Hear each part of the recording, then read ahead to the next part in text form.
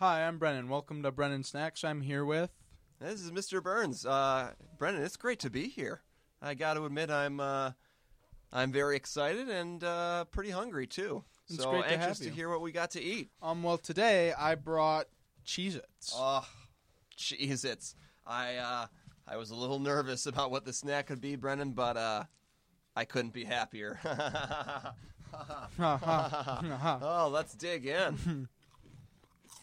I think Cheez-Its to me was just always kind of the right combination of cheesiness and saltiness. Yeah, they really wait for their cheese to mature before they make it into a Cheez-It. They did those commercials, right? Yeah, all the commercials. The immature cheese. Immature the hilarious cheese. commercials with the immature cheese. And it had to learn its lesson and grow up before it could be eaten by consumers. Yep. Classic.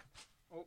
Now, I find, too, that the salt grains, while thick, they're not very numerous on the Cheez-It. No. You know? It's the perfect amount so that you really get that good texture and I can't help flavor. but wondering what the formula was for that. Who were the scientists that came up with the perfect salt-to-cheese ratio? And how much salt did they go through?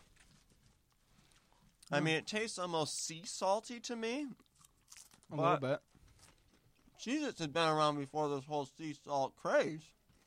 I don't know. Another thing, you look at this design on the Cheez-It. Yeah, it's very meticulous and It's planned like out. the nice ridges on each side, It's a square. the grip, the hole in the middle. It's a thing of beauty. I mean, this is from a bygone era when we cared about what food looked like. Now these millennials, these Gen Zers, they just churn out a crap square made of cheese. The end. There's no care in the design. I don't know. It reminds me of Art Deco. Are you familiar with Art Deco? No. It's beautiful.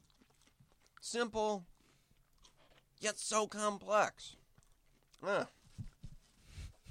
don't know how many cheeses you get to before you have a stomach ache, but I feel like I might be on my way there.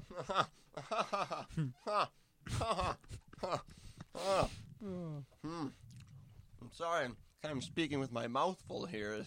I hope that's I'm not violating a podcast rule. Nope, it's totally fine.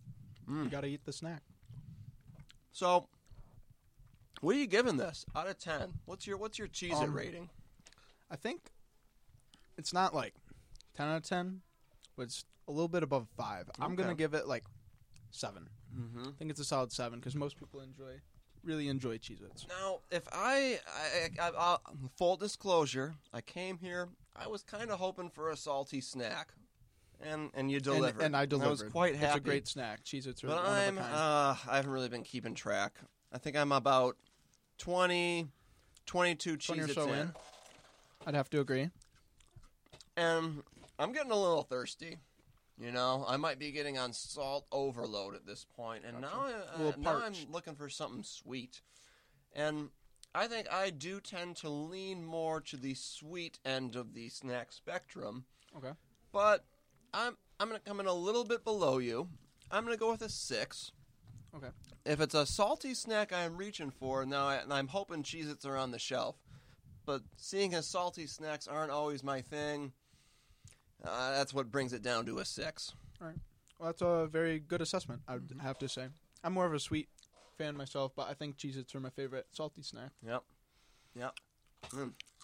Well, I think I'm going to need something to drink here. Yeah. Well, Probably not a glass of milk, though. That might be dairy overload.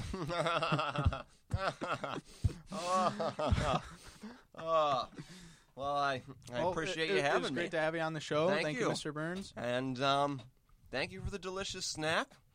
Thank you for the platform from which we can talk about snacks. And good luck to you, Brennan. Yeah, thank you very Hopefully much. we can have you back. All right.